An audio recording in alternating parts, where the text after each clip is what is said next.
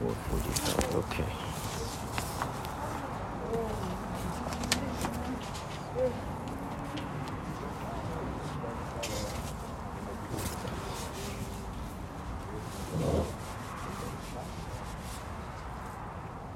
The Torah tells us that Yaakov, in this parsha, he goes from the name Yaakov to the name Yisrael.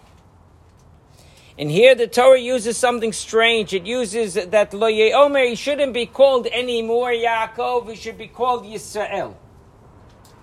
The angel that he struggled with says it, and then ultimately Hashem says something similar a little bit later.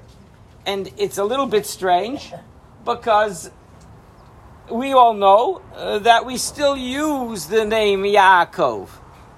Right? The Torah refers to Yaakov after that by the name Yaakov at a later point.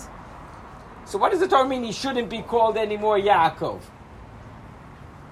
So there are different answers given to this question. Some say when Mashiach comes, it'll be like that.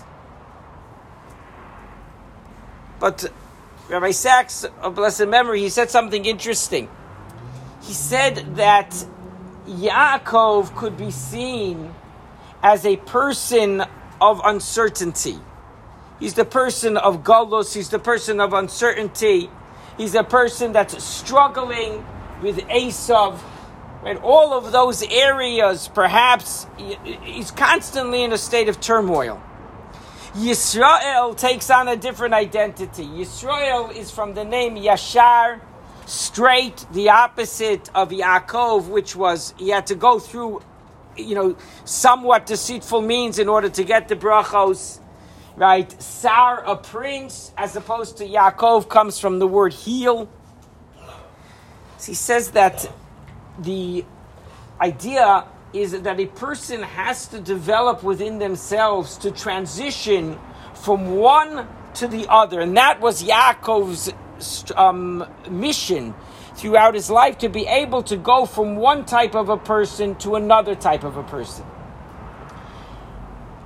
But one point that is there for us all is that we all have to come into, so to speak, into ourselves and to have a certain pride in who we are and a pride in our identity as a Jew.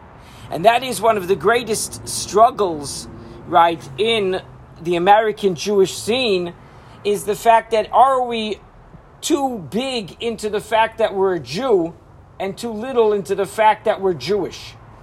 You see in the news all the time, they're all writing that, either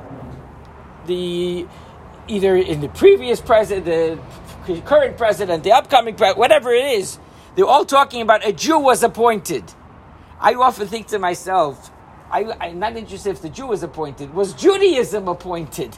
Meaning, is the person taking their Judaism into the picture? The fact whether or not he happens to be Jewish, a little bit to me is a little bit racist. I'll be honest with you. What does it have to do?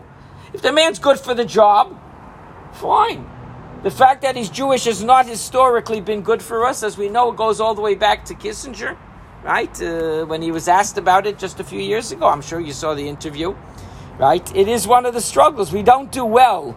Usually when a Jew who's a Jew by name is necessarily in that position, that has not boded well for us.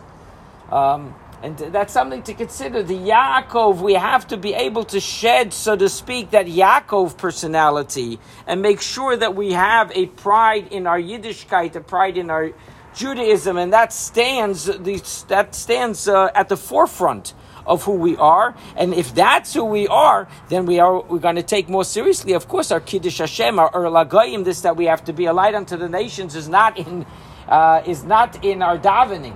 That's not, the fact, maybe in our Lagayim that we're davening even in the pandemic. Okay, that is in our Lagayim. But it's supposed to be in our character and how we people look at us and how we treat others, and to be an ambassador. So it's a beautiful and a powerful message for all of us to take with us.